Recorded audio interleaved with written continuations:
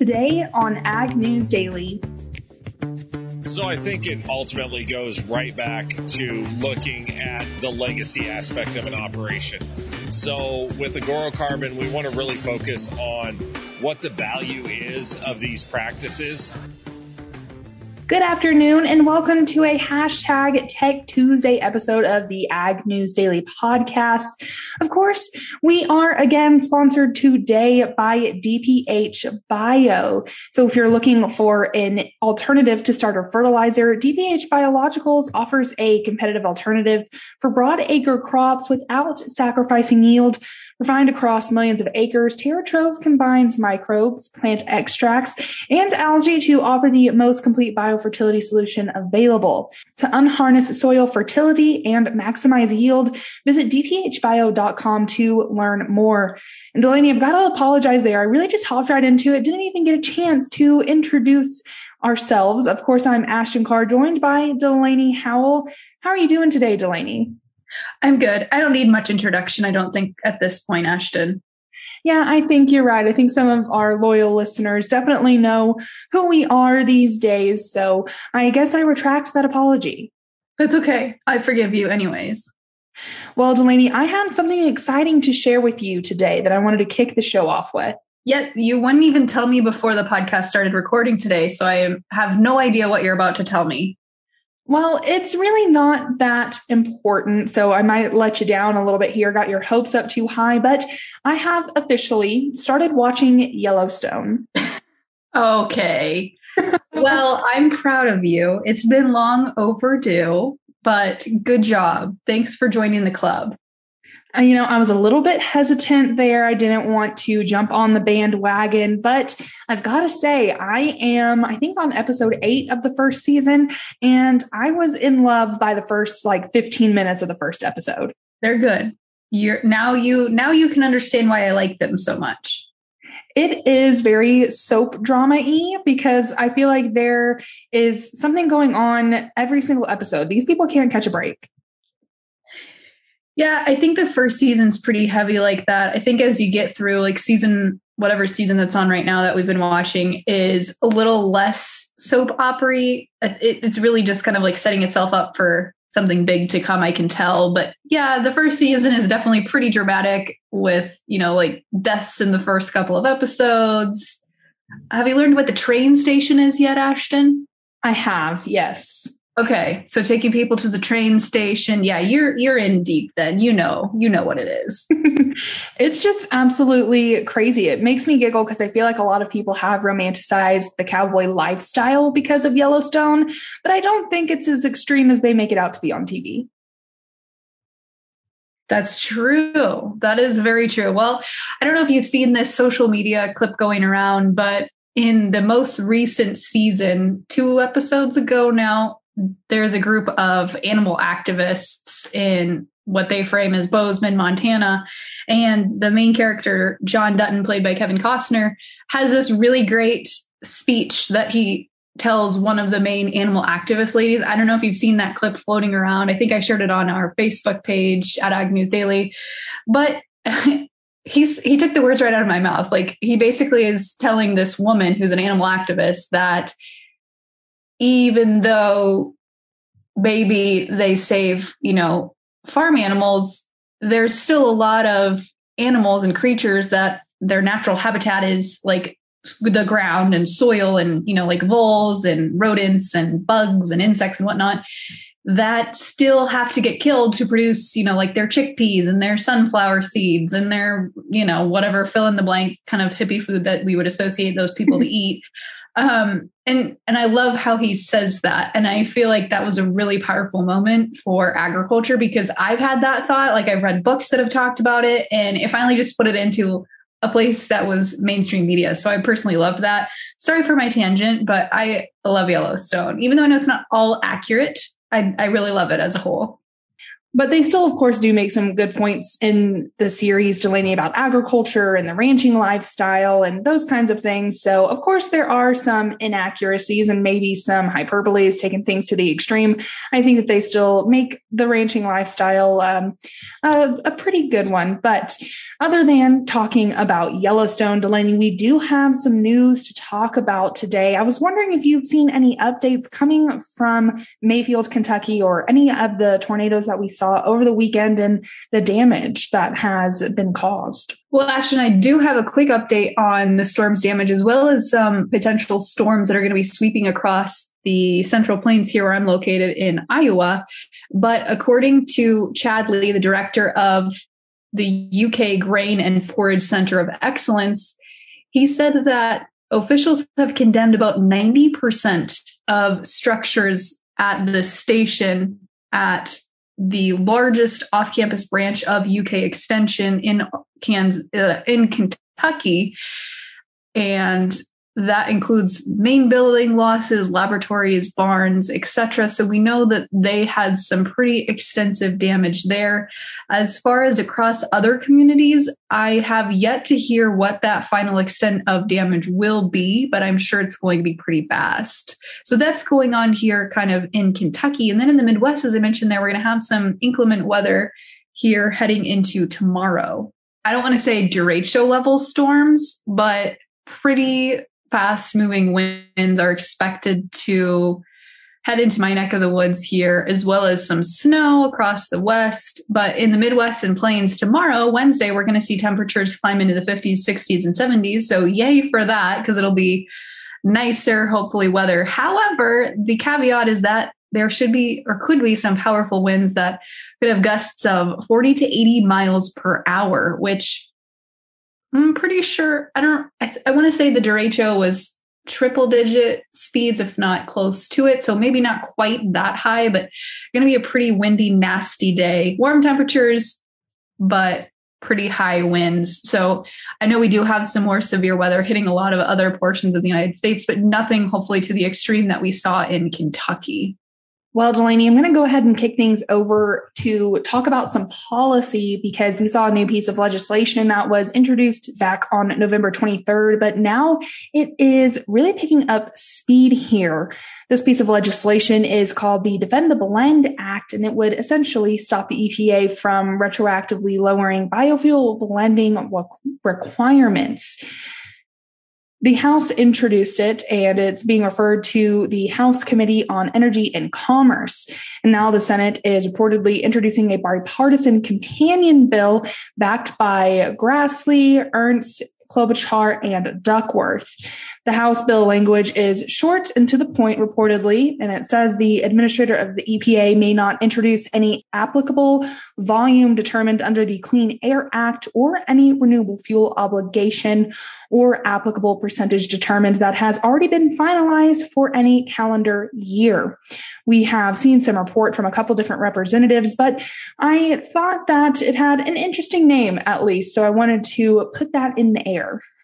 It certainly does, Ashton. And I don't have any interesting segue, unfortunately, other than that little pun I made there in case you caught that. But I had some news. This kind of surprised me a little bit. I guess surprise, maybe didn't surprise. But anyways, the USDA's Animal Plant and Health Inspection Service, aka APHIS, has issued a revised federal order to allow certain swine products to safely move to the mainland U.S. from Puerto Rico and U.S. Virgin Islands, which, again, I say comes as a surprise because we have seen some suspected cases of potential biosecurity issues with potential ASF cases. Although it hasn't been directly detected in Puerto Rico or the U.S. Virgin Islands, of course, we had those cases reported a couple months ago in the Dominican and other areas there, so pretty close to home.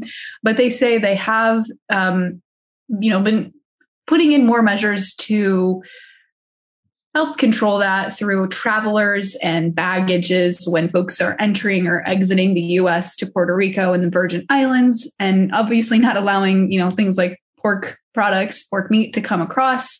But they say that they will start allowing certain products to start coming to the mainland here. So a little interesting. Well, Delaney, I'm glad that you bring up disease and travel, because we've seen a kind of argument, I would say, come about when we're talking about foreign workers coming into the U.S. and COVID-19 restrictions. You know, a lot of these foreign workers don't have access to the required vaccines that we have here in the U.S. So that's kind of been an issue. But now we've seen more than 60 ag orgs request that the Biden administration exempt South African and other ag workers from travel restrictions due to the pandemic. These groups want flexibility from the proclamation on suspension of entry as immigrants and non-immigrants of certain additional persons who pose a risk of transmitting coronavirus disease 2019. And that's a mouthful, but essentially this prohibits travel for individuals from several different countries because of concerns of the Omicron variant. Almost 7,000 H-2A guest workers originate from South Africa, and the majority of those arrive in the U.S. between February and April. So this is going to be a big test on what really the ag industry can do, because without these 7,000 workers, I think that poses a big risk when it comes to what needs to get done February, March, and April on these production farms. Yeah, that's absolutely a good point there, Ashton. And, you know, COVID and vaccinations and all of these other things really have amplified and changed some of those issues too. You know, I have not been paying enough attention, to be honest with you, to know exactly what those requirements look like, whether, you know, visa workers are going to be vaccinated. I would assume they're going to be required to be vaccinated, but that might also kind of deter some of that workforce as well. You know, Delaney, I don't know the fine print of it either, but I've just been reading up a little bit on, you know, getting workers, immigrant workers into the U.S. and, you know, letting them have access to these vaccines if they so please. But of course, it's just a big issue. And we're seeing so many different issues when it comes to ag labor. And this is really just another bottleneck that I think is going to raise some concerns, you know, over the course of the next few months or so. Certainly could, Ashton. And, you know, speaking of COVID-19, we just got an announcement yesterday afternoon from the USDA that the government's going to send up to $50 million to U.S. hog farmers who are forced to sell their hogs at those pandemic era depressed prices on the spot market during the summer of 2020. They said that the USDA was disbursing about $270 million to contract growers of hogs and poultry through its Pandemic Assistance for Producers initiative. About $7 billion has already been paid to all farmers and ranchers since the Biden administration's remodeled coronavirus relief programs in March. But this spot market hog pandemic program, that's a little bit of a mouthful, will pay farmers about $54 per head, up to 10,000 hogs sold at negotiated prices between the dates of April 16th and September 1st of 2020.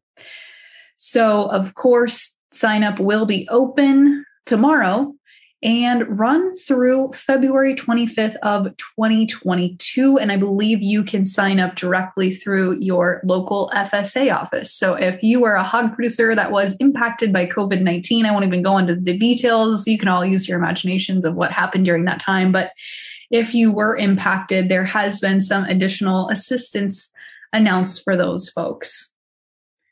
Well, Delaney, yesterday I was talking a lot about China, and today I guess I'm talking a bit about Africa because I have another African story to talk about, not South Africa, but specifically looking at Nigeria.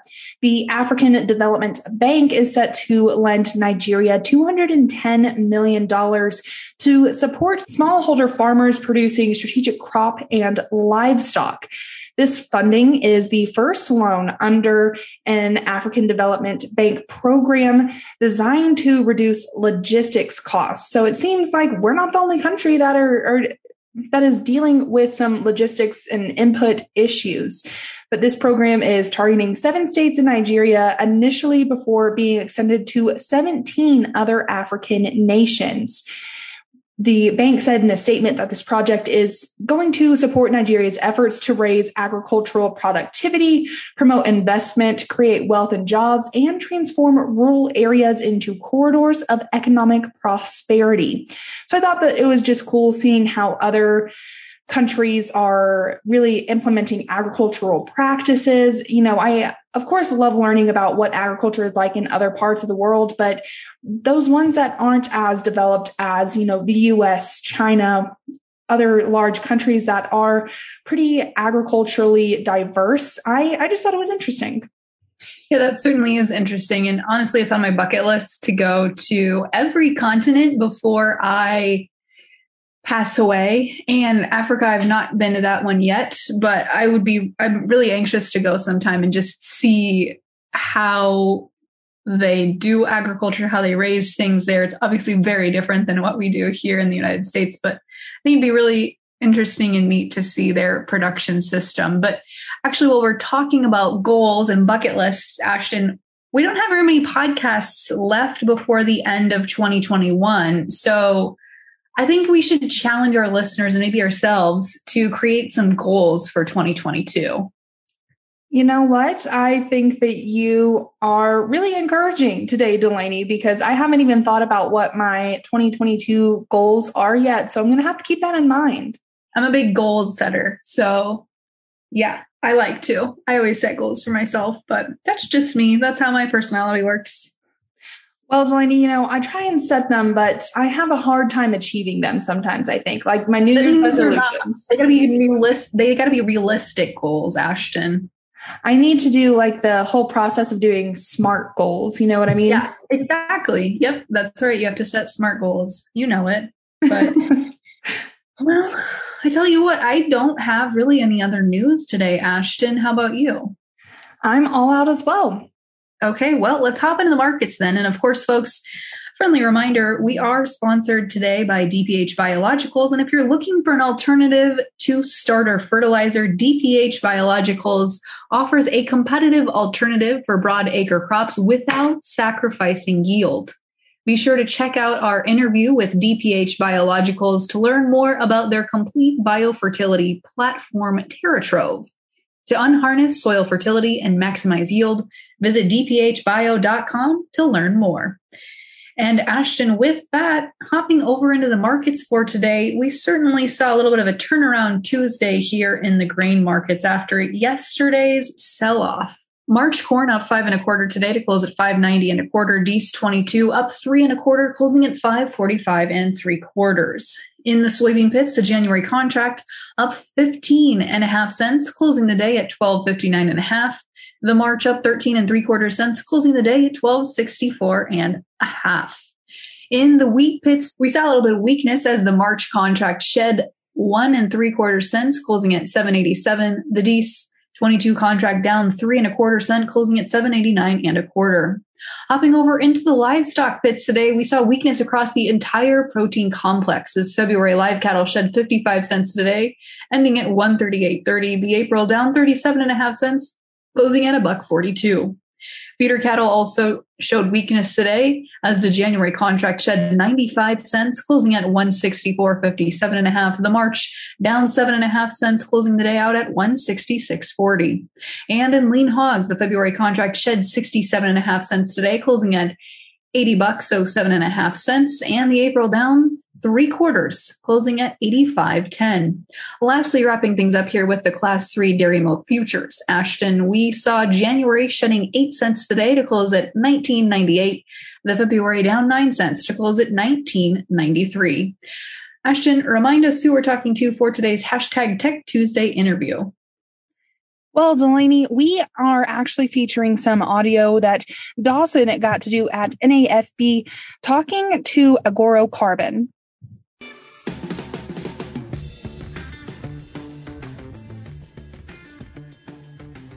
All right. Well, I am joined here by Keith Byerly, the Regional Sales Manager and Certified Crop Advisor at Agoro Carbon Alliance. How are you doing, Keith? Good. Thanks for stopping today.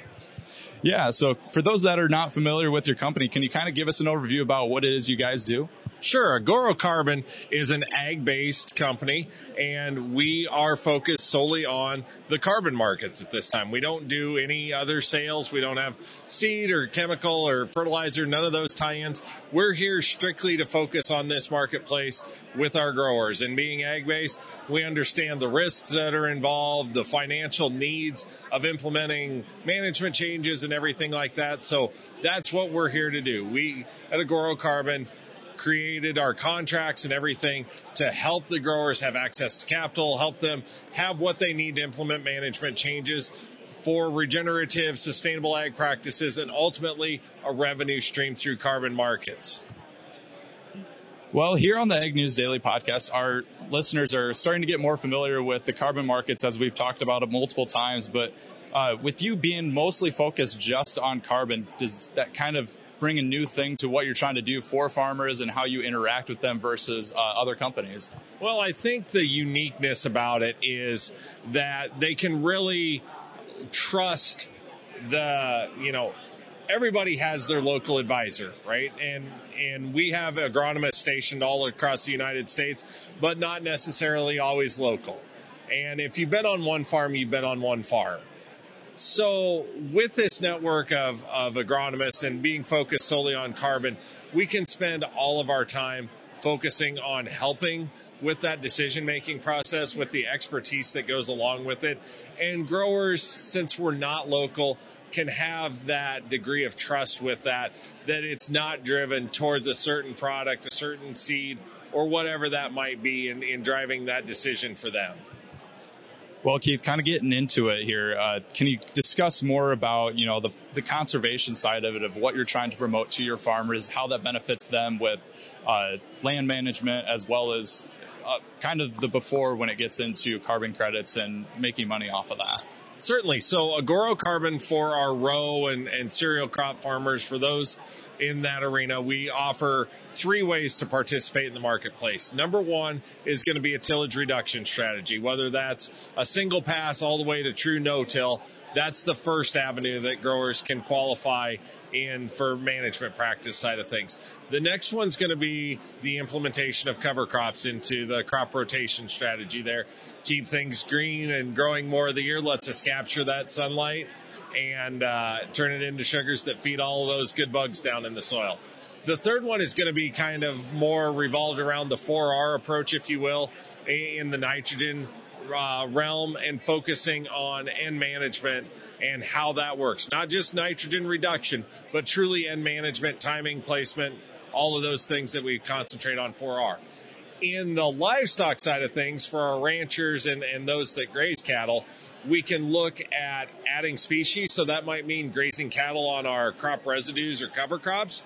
It can mean a change in management, whether we go to higher duration or higher intensity, lower duration grazing with a rotation, interseeding some species into those range and pasture mixes, adding diversity with different animals, adding some sheep or goats to a cattle herd to stimulate different enzymes and different things in the soil, or even looking at nitrogen management and range and pasture as well as a management tool to help manage the biomass that we create out there.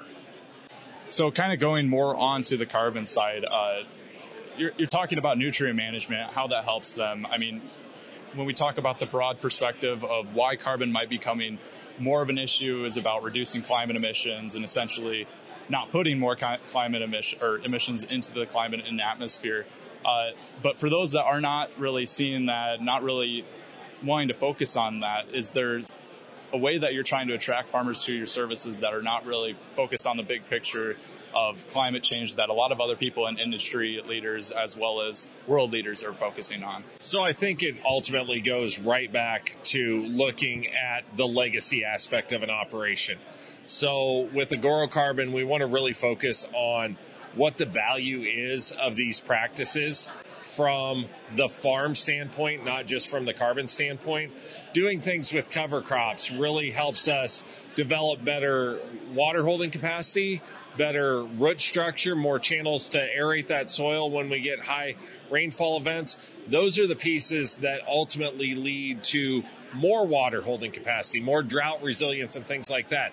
It's investing in our soil so that the next generation and the generation after that have that opportunity to experience the same lifestyle that we get to experience today of having a productive farm that can support families out there. And that is ultimately the first thing that we have to engage our growers on, whether it's us at Agoro Carbon or anybody else, is thinking about how it benefits the land. And the carbon is really just a nice additional revenue stream to help continue to drive those other goals. And kind of speaking on, part of it is having farmers switch their practices to get that money. What about farmers that have already been doing those practices for years? They've been doing the no-till and cover cropping and everything. How do they benefit from your services? So the first thing that we want to think about is that the Agoro Carbon program wants those growers not to self-disqualify themselves just because they may have been no-till for 20 or 25 years.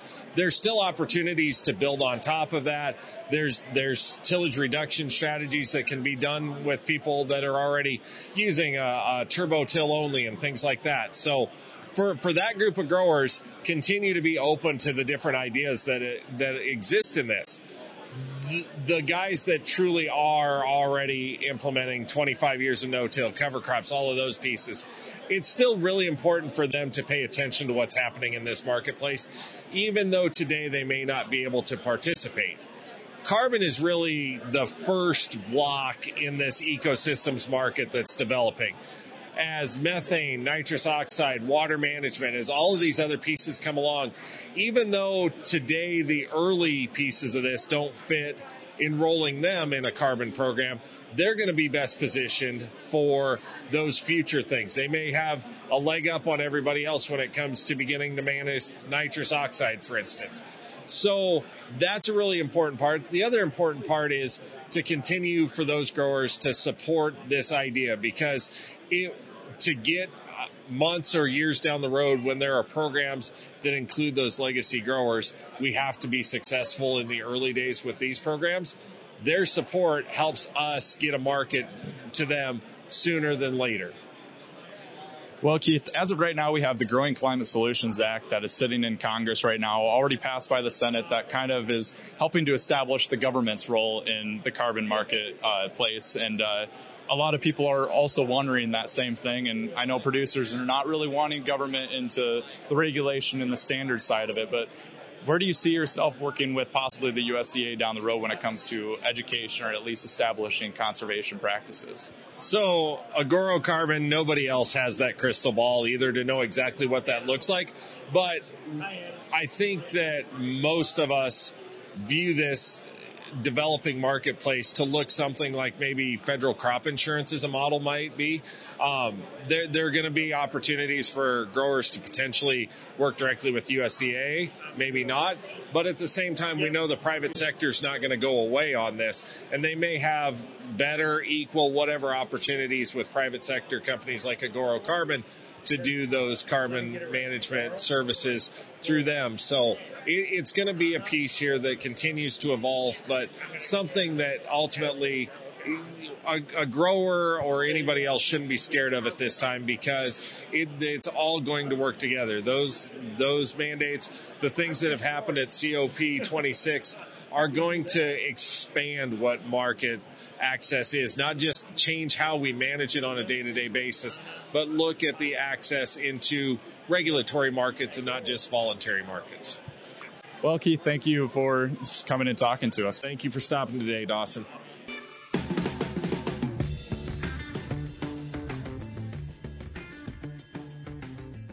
Thanks again there to Dawson and Keith from Agoro Carbon for being able to chat while they were at NAFB. But Delaney, we only have about 2 or 3 more episodes that we're going to feature NAFB content. So folks can tune into that at agnewsdaily.com. But other than sharing our NAFB content, we are always sharing content on our social media. Be sure to follow us on Facebook, Twitter, and Instagram at Ag News Daily. With that, Delaney, should we let the people go? Let's let him go.